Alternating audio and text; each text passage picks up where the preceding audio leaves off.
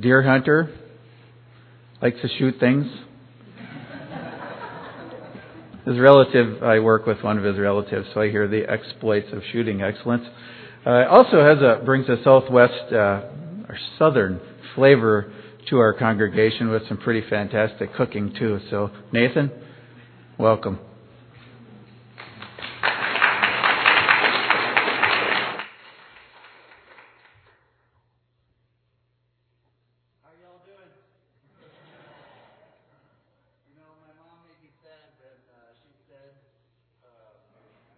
That I don't sound like I'm from Texas anymore.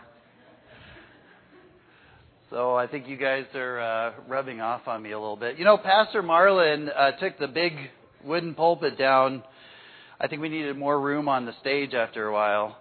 And he was like, I'm just going to put the little one on there. And I'm like, well, that's good for you because you speak every Sunday and you're used to it. But I kind of like a little bit more of a fortress in front of me. And now I'm taking my only defense down, which was this nice little mic. If someone threw one of those bolos, it would catch it before I got there. But I have the opportunity and the privilege of being able to bring the morning message for you today. I'm not a lot of a big sports fan, but I do watch a game on TV every once in a while. And as you can imagine, my favorite Twins character? You shouldn't say character, right? What is it? Player? When we went to a Twins game many years ago, there was this guy named Joe Nathan. And I'm like, I need that T-shirt. Because I look like a real sports enthusiast. I had my Twins shirt and it said Nathan on the back. So I get the privilege. I see Pastor Marlin likes baseball, so I get to be the relief pitcher for him today.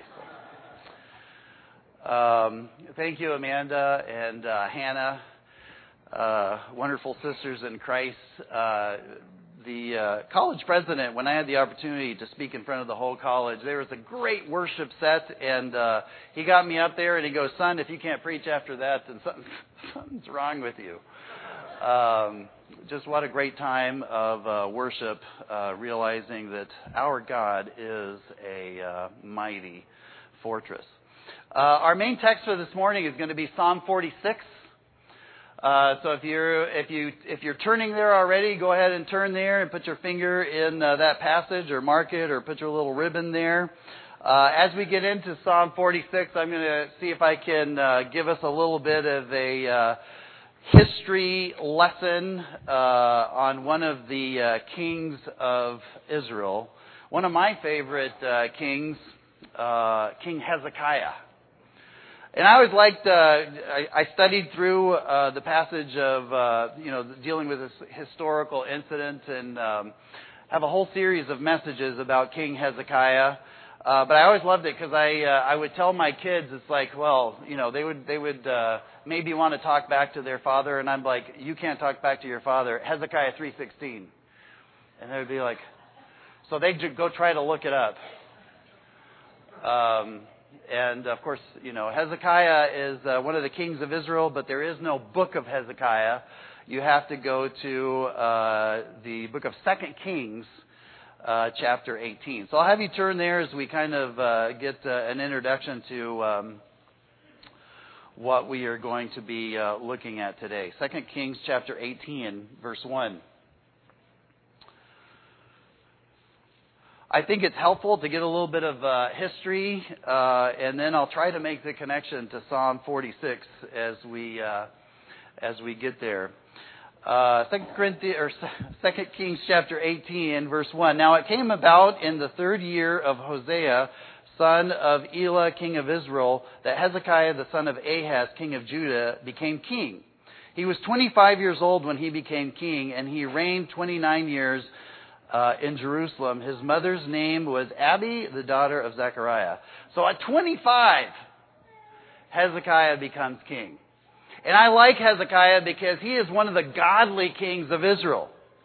But even as a young man, he loved the Lord, and we will see he had a kind of faith in the Lord that was unmatched.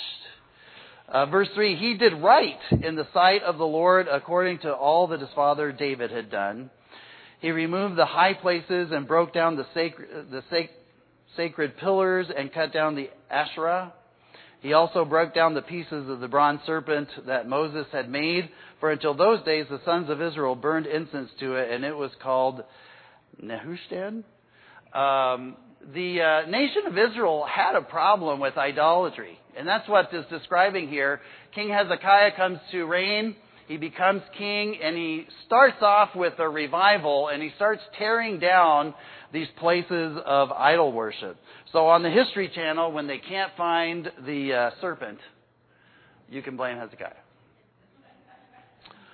Verse 5, he trusted in the Lord, the God of Israel, so that after him there was none like him among all the kings of Judah, nor among those who were before him. That's just a great statement of the character of Hezekiah, which we're studying this morning. For he clung to the Lord, he did not depart from following him, but kept his commandments, which the Lord had commanded Moses. And the Lord was with him. Wherever he went, he prospered, and he rebelled against the king of Assyria and did not serve him.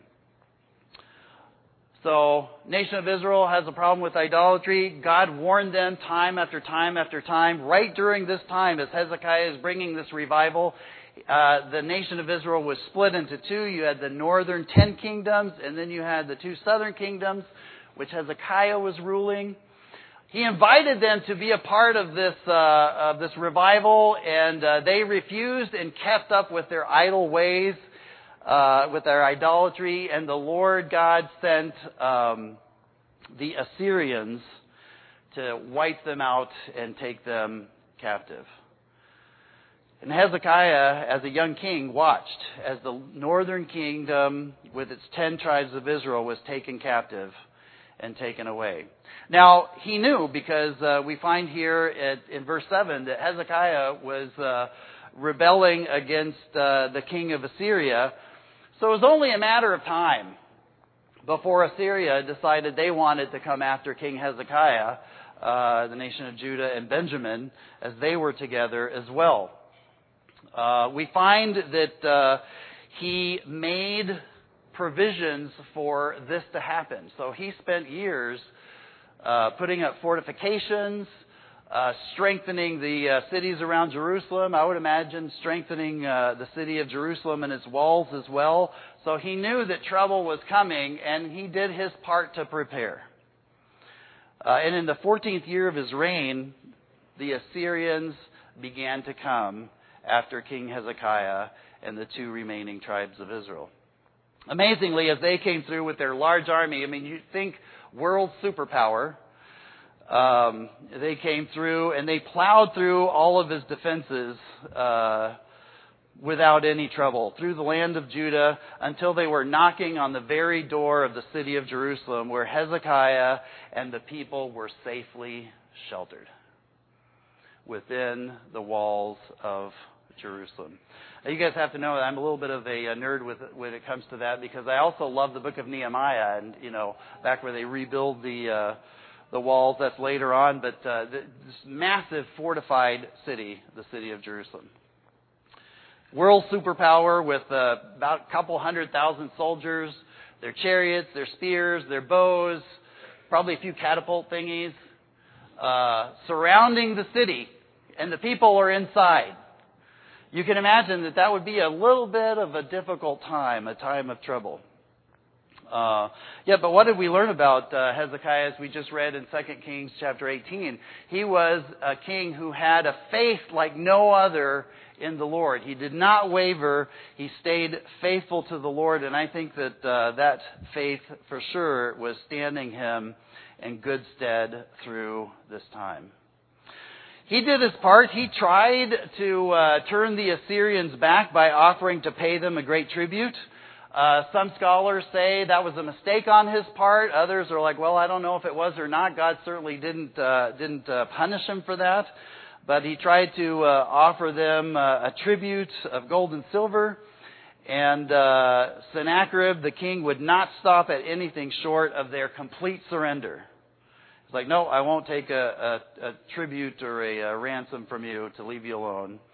And the king of Assyria sent one of his generals to frighten and coerce Hezekiah and those within the city walls to surrender.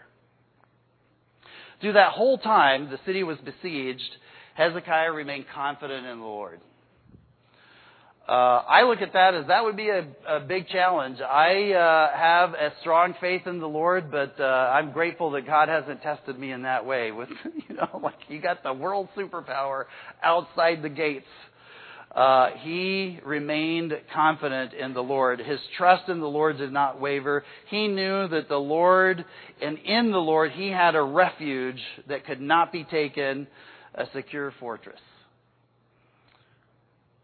with the Lord. And that's why I actually requested from Amanda and Hannah if they would sing that song, A Mighty Fortress is Our God, and you'll see why. It's one of my favorites, but it is truly in Him that we can rest. Hezekiah trusted in the God of Israel. There was no one like him, it says in the Scriptures.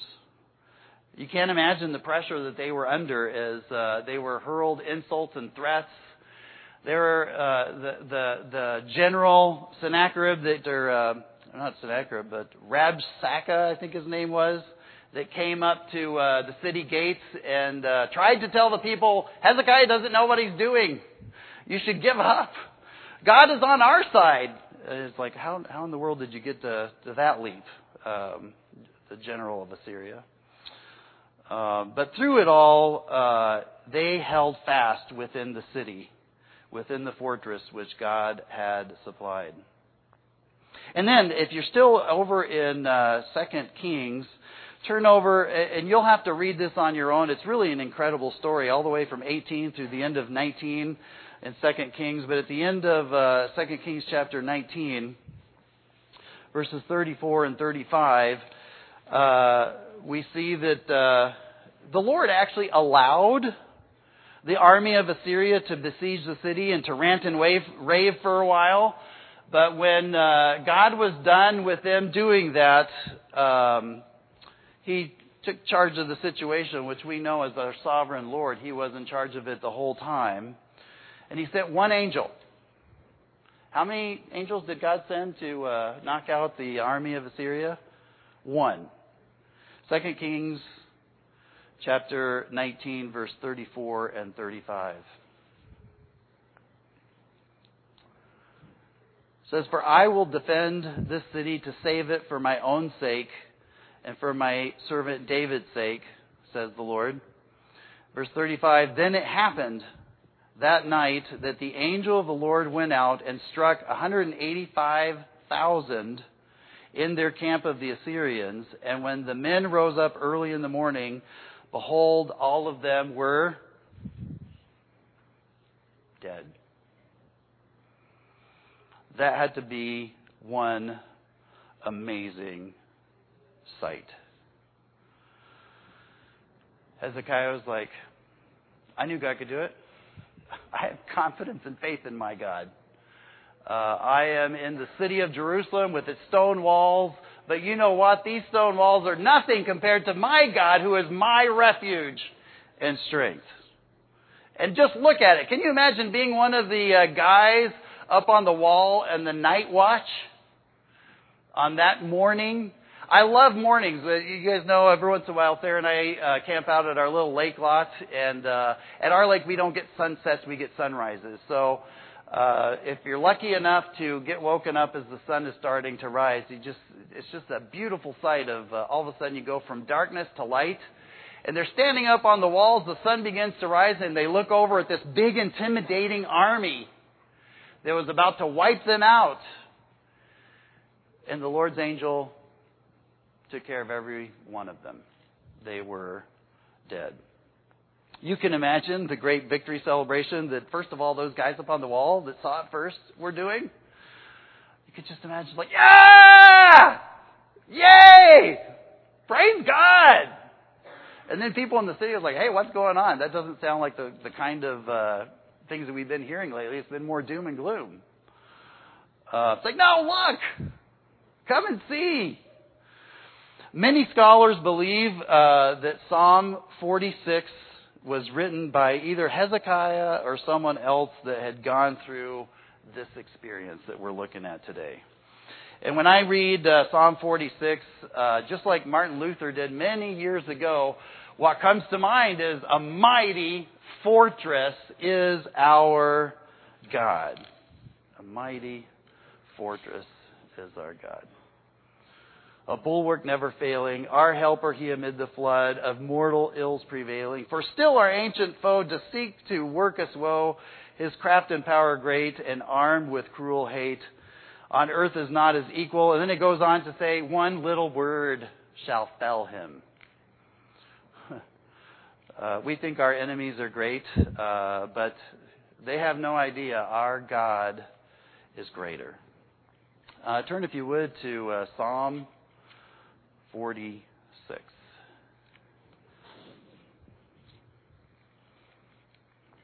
And as I read through the psalm, kind of think of this history story, this account of King Hezekiah that we just considered here.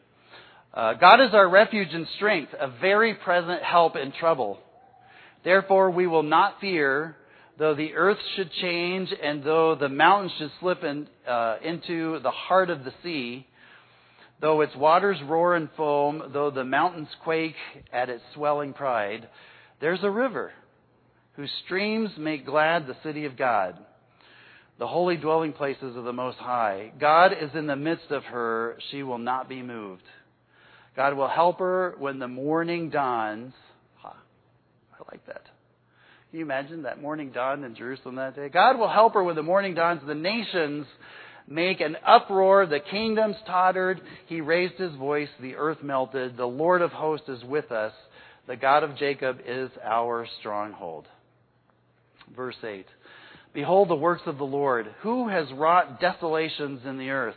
He makes wars to cease to the end of the earth. He breaks the bow and cuts the spear in two. He burns the chariots with fire. Cease striving and know that I am God. I will be exalted among the nations. I will be exalted in the earth. The Lord of hosts is with us. The God of Jacob is our stronghold. A mighty fortress is our God. Three things I see here in this passage, and they're broken up by the word Selah. Verses 1 through 3, take refuge in God's strength. Verses 4 through 8, we'll see that we can take refreshment in God's supply. And verses 8 through 11, we'll see that we can take rest in God's sovereignty. This year's been a difficult one, this past year. For our family, for Sarah and I, it's been full of challenges. Of course, we had the pandemic challenges, which were many. You look back at the last year, the political atmosphere and social unrest has definitely been difficult. Leading Habitat for Humanity through all of this turmoil and change as a ecumenical Christian housing ministry has certainly been rewarding, but it's also taken its energy to keep that going as well. Sarah and I, both of our parents, are kind of reaching those stages in life where they're quite a bit older and are having health issues, which has been wearing. And on top of it all, you might have heard our baby girl is getting married. So, oh my goodness, all of the changes that are happening in the Thompson household. There's been a time or two where I've sat down and, felt like praying, Lord, give me a break. Give me a break. Break me off a piece of that Kit Kat bar. You guys know I like to eat, right? Cheeseburger. Through all these difficulties, I am thankful that you can go through the trouble because God is there with you. He is your fortress. So even though I might want to cry out, God, give me a break, it's more so, God, give me the strength and energy and refuge and supply, the confidence to walk through this with you. Through all of these difficulties, I'm thankful that I have the Lord to rely on. I don't know what Sarah and I would have done throughout this last year without the stability, safety, security, supply. Remember, guys, in Sunday school I told you I liked S's and alliteration. Supply that God has provided through this year. That's the only way I could still be standing before you here today. You know, speaking of candy bars, when I'm about to melt away in a puddle of tears or explode with anger or fall apart like a spring dandelion that a little 3-year-old goes, I feel like every once in a while the Lord reaches down and is like, oh, wait a minute, Nathan needs a Snickers. And there he goes. And it's not one of those big Snickers that I like that's got the 2 that if I feel really generous, I'll share one with Sarah. Sometimes I buy them when I'm by myself. But this one is like the triple Snickers. God says, here, take this, Nathan, and turn to Psalm 46. Because I want you to take refuge in God's strength. I want you to take refreshment in the supply that I give in God's supply. And I want you to take rest in God's sovereignty. So first of all, take refuge in God's strength. That's these first 3 verses. God is our refuge and strength, a very present help in trouble. That refuge is a shelter from danger, a place that you go from protection. It protects you from the outside. Those that would hurl the bolas at you, and, you know, it's like, I need more of a fortress in front of me here. But it protects you from the enemy from without. They can hurl their spears. They can run around in their chariots. They can, you know, shoot arrows with their bow. But you are in the Lord. He is your refuge. It also says that He is our strength. God provides us that fortress, that strength from within as well. So we have our outside defense, and we have what I have always told my 3 daughters, He gives us the intestinal fortitude that you need to make it through the day. He provides refuge and strength. So protected from without, strengthened from within. And both of these things come together then with the next phrase, which is an ever-present help in trouble. Ever-present help in trouble. That's God is our ever-present help. He is accessible. He is there. I'll read this passage to you, but in 2 Chronicles 15, verses 1 through 7, in that passage there, it's King Asa. It says, "The Lord is with you when you are with Him. If you seek Him, He will be found by you. But if you forsake Him, He will forsake you. For a long time Israel was without the true God, without a priest to teach, and without the law. But in their distress they turned to the Lord God of Israel and sought Him, and He was found by them." So He is an accessible help. If you turn to Him, He is there. He will be found by you. You know, I have one of those recurring dreams that the bad guys are breaking down the door. We mainly lock our door when we're asleep at night so that we can hear if someone comes in. During the day, it's kind of like, well, if they're going to come in, they're going to come in anyway. But you have this dream, it's like someone's breaking down the door. And it's inevitably that I have a hard time, like, where did I put my firearm? And it's like, is it here? Is it there? Did Sarah move it somewhere? That does happen once in a while, but not very often. And then if I land my hand on my gun, the next thing that my dream goes to is like, where is the ammo? And today you can't find ammo anywhere, so if you have it, you better be holding on to it. But that's this dream I have. It's like, but God is an ever-present, available, proven help. You aren't going to have to, you aren't going to have to search and find. If you call for Him, He is there. He is abundantly able to do what we need. In Deuteronomy chapter 4, verse 7, God is being compared to what other people have in other nations. And it says, what other nation is so great to have their gods, these other nations' gods, near them, the way the Lord God is near us whenever we pray to Him. Our God is our refuge and strength, a very present help in trouble. It also it implies that it's a proven help. I mean, our God is the God of the universe. We can rely on Him.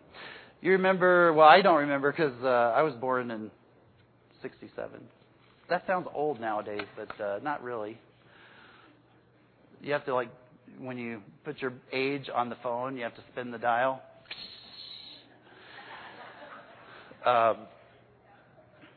But I'll stop that because I'm still fortunate enough to be younger. In the 50s and 60s, people were building bomb shelters for nuclear bomb shelters, but they had no idea if it would actually work or keep you safe. One of my favorite scholars that writes about the Psalms, his name is John Phillips, and in his book, as he was opining on Psalm 46, he describes his childhood growing up in Britain during World War II when the German planes were coming over and bombing London. And the first few times that the siren sounded, he said, his dad took them downstairs, took the family downstairs, and they got underneath the kitchen table. That was what they had to do at that point. But they realized after a day or two that houses were exploding and that wasn't really that safe. So he describes his dad, they got some shovels and the kids dug a hole in the backyard, put some metal plates over it, and then put the rest of the earth from the hole on top of the metal plates. And that was their bomb shelter. And he said it was good enough for anything except for a direct hit. And I was like, yay. Because with my luck, right? But that is not the kind of shelter that God provides. He is a proven help. We know He can withstand attack after attack. He can destroy the enemy. We saw that just a little bit ago. It is because of this that we rely on Him and take refuge in Him no matter what difficult situation we may be under. No matter the trouble or the tight spot, we can rely on the Lord. John chapter 10, turn there if you would. Put a little sticky note on Psalm 46. John chapter 10.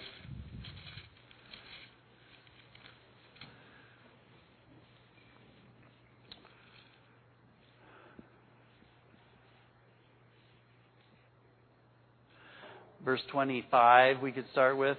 Jesus answered them, I told you, and you do not believe the works that I do in my Father's name. These testify of me.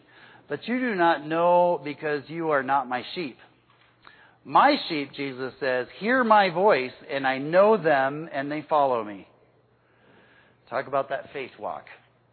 And I give them eternal life, and I give eternal life to them, and they will never perish. I like those words. They will never perish. And no one will snatch them out of my hand. He's starting to get the picture here. So you're a sheep. And Jesus has you in His hand. We could sing the song, He's got in His hand. So Jesus has you. You're His sheep, and He has you in His hand. So let's keep reading. Verse 29, my Father who has given them to me, the sheep, is greater than all, Jesus says, and no one is able to snatch them out of what? Are you starting to get the picture? You're in Jesus' hand, which is enveloped by God the Father's hand. Our God is such a refuge. Sarah's mom, who is now suffering from some memory issues, she's just a great Bible scholar, a tremendous woman of God. She grew up in a religion that was very works-oriented. So, you kind of had to work your way for salvation. It was a very scary thing for her because you never knew when you were going to mess up, and then you would not be the Lord's anymore. And so she described it like this: I was so tired and exhausted of holding on to Jesus so that I wouldn't lose Him until I realized that He was holding on to me. And that relationship changed everything. The Lord is our refuge. If you read here back to Psalm 46, a couple of things with verse 2 and 3 here. Therefore we will not fear, though the earth should change, and though the mountains slip into the heart of the sea. Like, the earth is what's supposed to be stable. And we saw in Florida that that's not always the case.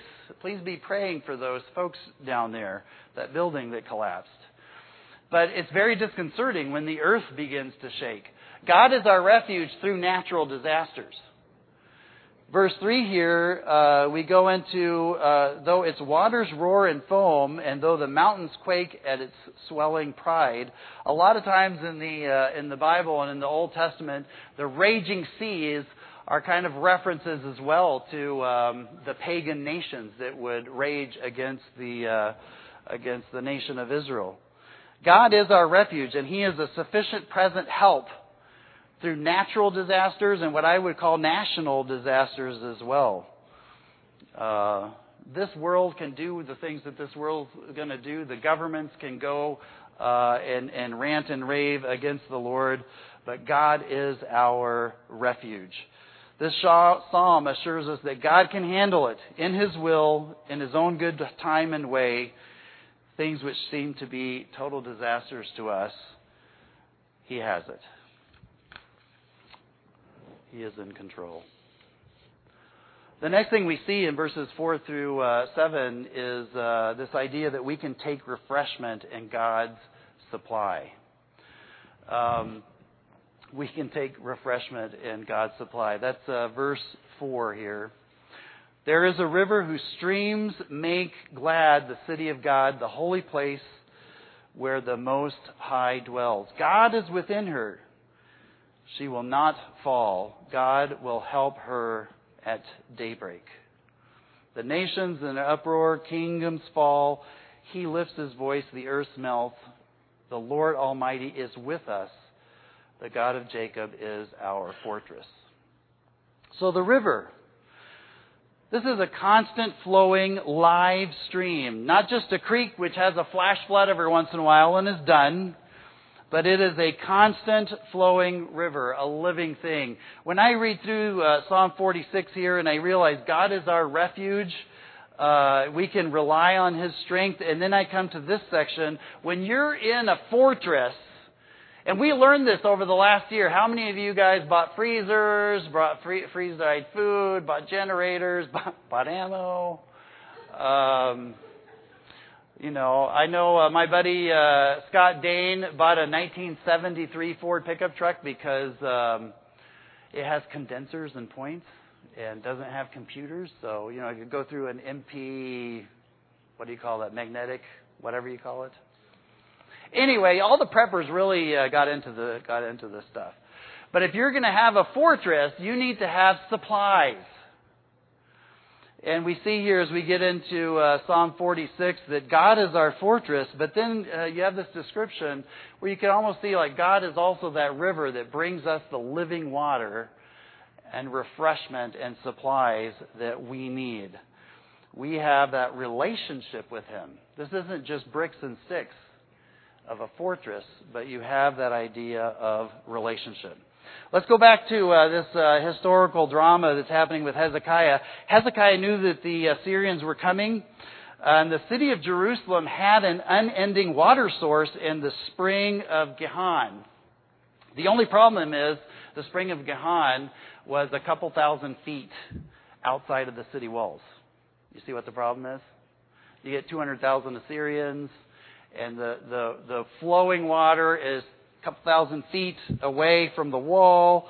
So when he was doing those years of preparation, he realized that spring was exposed, and he diverted the flow of the spring of Gihon into an underground conduit, 1,700 feet through solid rock. They dug a tunnel, And that water flew into what we know and see in John chapter 9 as the pool of Siloam, where the blind man went to go wash his eyes.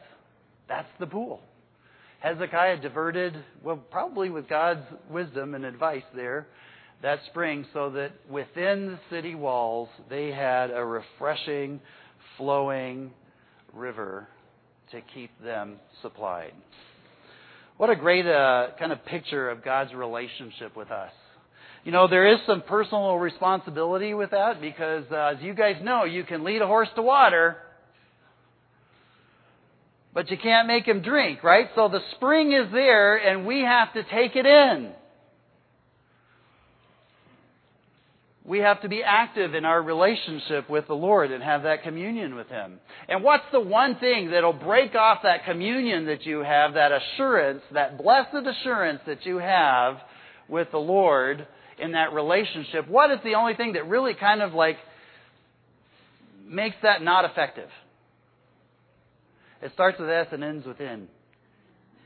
Sin. Again, with the personal responsibility thing. Can you imagine if you were little Nathan in the city of Jerusalem? Assyria's outside. They've besieged things. And Nathan is eating a banana. And he peels his banana and he's eating it. And then when the banana's done, a nice refreshing banana, little Nathan just tosses it over his shoulder. And where does it land? In the pool of Siloam. And Hezekiah looks down at Nathan and he's like, "What are you doing? You had to keep that pool clean and maintained. Keep the trash out of it so that you could enjoy God's bountiful supply." There is a river whose streams make glad the city of God, the holy dwelling places of the Most High, verse 4. And then the next verse is, kind of notice the emphasis of God is with them. You have this relational aspect. God is in the midst of her. She will not be moved. God will help her when the morning dawns. And the nations made an uproar against it, and the kingdoms tottered. He raised his voice, the earth melted. The Lord of hosts is with us. How can you survive those disasters, either man-made or natural? How can you not freak out? It is because you have an ever-ending, refreshing supply given to you from your relationship with the Lord. God is with us.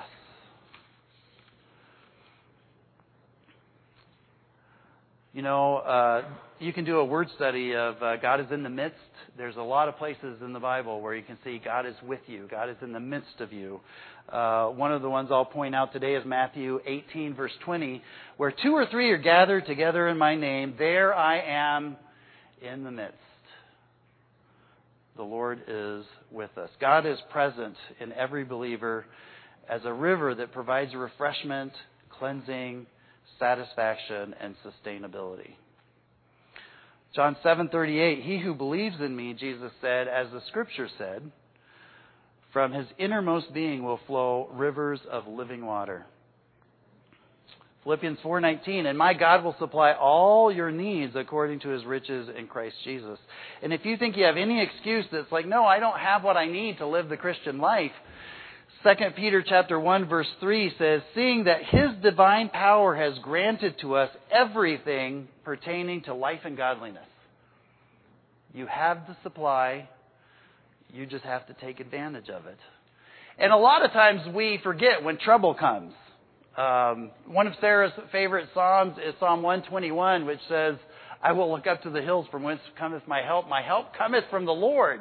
You know, when you get into trouble, Greg knows, I call Greg. It's like, I need something to have it there. Like, Greg, can you come help? I need you on this day. And he's like, well, let me check. You know, or the car breaks down and you're like, ooh, I reach for my phone. Who can I call? AAA or whatever it might be. You know, you reach for your wallet because, you know, money will solve all the problems, right? We tend to look around everywhere when trouble comes except for up. And we need to realize that we have a refuge in the Lord, but He is also a river of rich living water and supply for the Christian life. So, one last thing that we have in the last few verses, verses 8 through 11, really the theme here is God is the one that's in control. Verses 8 through 11 says in Psalm 46, "Come behold the works of the Lord, who has wrought desolation in the earth. He makes the wars to cease to the ends of the earth. He breaks the bow and cuts the spear in two. He is the one that burns the chariots with fire. Cease striving," God says, "and know that I am God." So the third takeaway here is take rest in God's sovereignty. God is in control. He is the one that can handle the issue. Take rest in God's sovereignty.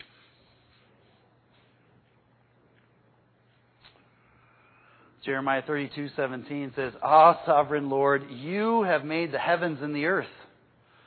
Just look out at a starry night in northern Minnesota and you'll see what I mean. "You have made the heavens and the earth by your great power and outstretched arm. Nothing is too hard for you." That is who is on our side. There's a story of the pastor who, one of their congregation members asked the pastor if they could take them to the airport on Tuesday. And the pastor said, "I'm really afraid of flying and kind of nervous about it, so I'd like for you to pray with me. And, and also you don't work during the week, so I figured you could take me." So the pastor was very gracious and just prayed with the person as they left him at the airport. And then, of course, they had to pick. They were like, "Can you pick me up on next Wednesday because you don't work on Wednesday, just Sunday." And so when the person got back, pastor was like, "So how did it go? I mean, I prayed for you. Were you able to be a little bit more confident on your fear of flying and everything?" And the person said, "Oh yes, I felt much better. And it really was this issue." Let's see if I can get these chairs apart. Yeah, there we go. "It really was this issue. I figured it out." The person said, "When I was sitting on the plane, and it was getting ready to take off. You feel that big rush of power and everything. All I did was I didn't put all my weight down. And I felt like, I didn't put all my weight down on that plane. I saved a little bit myself." When we try to rely on ourselves through difficult situations and forget that God is in control, it's that ridiculous. I got this, Lord. No, you don't have it at all. You need to just rest on my sovereignty. I am the ruler of the universe. I got this. So that is the idea there. The command here starts in verse 10. Actually, there's a couple of commands. In verse 8, "Come, behold the works of the Lord." So the command is to see, to acknowledge. You don't have to do a whole lot. Just open your eyes. Your mouth might drop, your chin might drop at the sovereignty of your God. In verse 10, "Cease striving and know that I am God." The command here is to come and see. This is not a lot of activity on our part. We behold, we are in awe. We are to rest in God's sovereign control over every situation in our lives. And then the command here is also to stop. It's not just for the believer, but it's for the unbelievers that are around fighting against the Lord as well, raging against Him. Stop long enough so that you can recognize that the God of the universe is in control. And maybe you need to stop hitting your head against the fortress and give up your control. Accept the Lord as your Savior and let Him be your refuge as well. Isaiah 45, starting at verse 21, says, "And there is no God apart from me, a righteous God and Savior. There is none but me. Turn to me and be saved, all you ends of the earth, for I am God and there is no other. By myself I have sworn, my mouth has uttered in all integrity a word that will not be revoked. And this is the word, before me every knee will bow and every tongue will confess. And we can go back to the New Testament and finish that out, that Jesus Christ is Lord. So if you're finding yourself fighting against the Lord, hitting up against that refuge wall instead of being inside of it, if you've been striving in your life and really fighting against the Lord versus resting in Him and His supply, the command here is to stop. Just like Jesus commanded the waters when He was on the boat with the disciples. He was like, cease, be still. And those raging waters just, poof. And then He says, recognize who you're fighting against. Turn to me, because in the Lord you can take refuge. You can take refreshment in God's supply, and you can take rest in His sovereignty. So that's a great reminder. If you know the Lord, sometimes we need that reminder to where does our strength come from? If you're here today and you don't know the Lord and you realize that you've been striving against Him, maybe now's the time where you need to stop and see what God is doing in our midst. Let's pray. Father, we just thank You for this Sunday morning. I thank You for our church family here in the Evangelical Free Church of Embarrass. Lord, You are our refuge and strength. In our relationship with You, we have the wonder of being resupplied and renewed day by day. No matter how tired we get, Lord, You are helping us through the situations that You have us in. You are in control. You are giving us what we need. All we need, Lord, is to have faith in You, our sovereign Heavenly Father. In Jesus' name we pray. Amen.